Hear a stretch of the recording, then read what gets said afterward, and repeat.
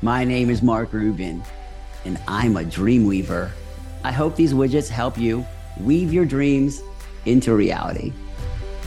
When I was 15 in 1985, I was thinking about the good thing I was going to do with my models and my model of energy transfer. And at that point, I had watched a TV show called Cosmos with Carl Sagan.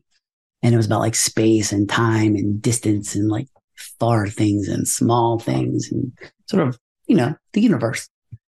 And I really liked Carl Sagan, and I liked the way he explained things. And I had a good I felt like philosophical sense that I'm just passing through space and time. And I was like, what could I do that would be helpful? Also at that time, I'd gone to a wilderness school because I love nature, spending time in nature.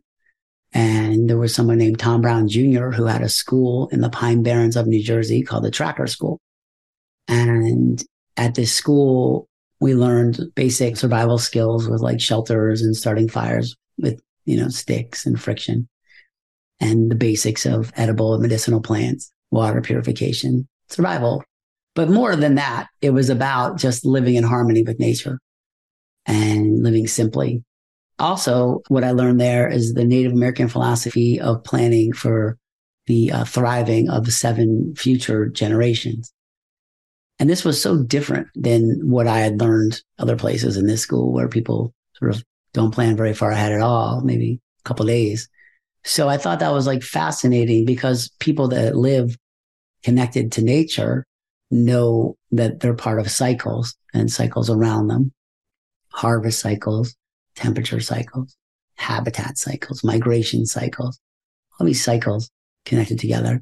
So what I wanted to do was combine those things. And also, I was the youngest person at this survival thing. I didn't realize this was in the mid 80s. And the way you signed up for this thing was like by mail. Send away for like an application, and then they would send you an application, and then you would send the application back with some money, and then maybe they would accept you or not or something like that. And the first time I went, I was 14, which was 1984. Then again, the year later. But on this course, the older guys who are like in their like 20s and 30s, we're talking about this guy named Buckminster Fuller, who wrote a book called Operating Manual for Spaceship Earth.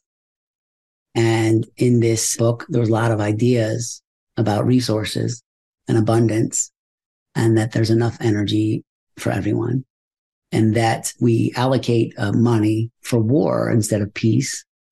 And what I learned on this school from these other guys that were talking about this was the idea that if we spend 90% of the money that we spend on war on peace for just a couple of years, we would have enough money to have enough energy for everyone, enough food for everyone, enough water for everyone, enough resources for everyone, focus on education, focus on thriving instead of war.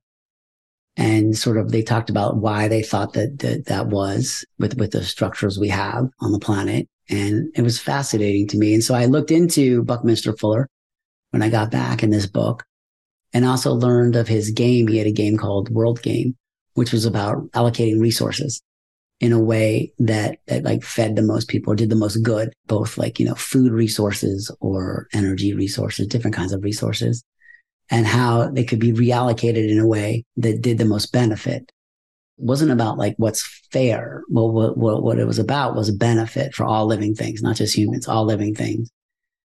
And I like that idea. So I decided in 1985 that I would combine all these ideas, Carl Sagan, Tom Brown Jr. and Stalking Wolf, the person who taught him, and Buckminster Fuller, into an eco project. And that would be my good thing that I was going to do.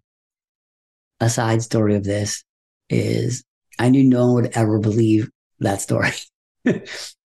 And I planned to do this when I was 55. That was just sort of around when I thought I'll be ready to do it. And I'm 52 now. At that time, the movie Back to the Future came out, and it had like some time travel things.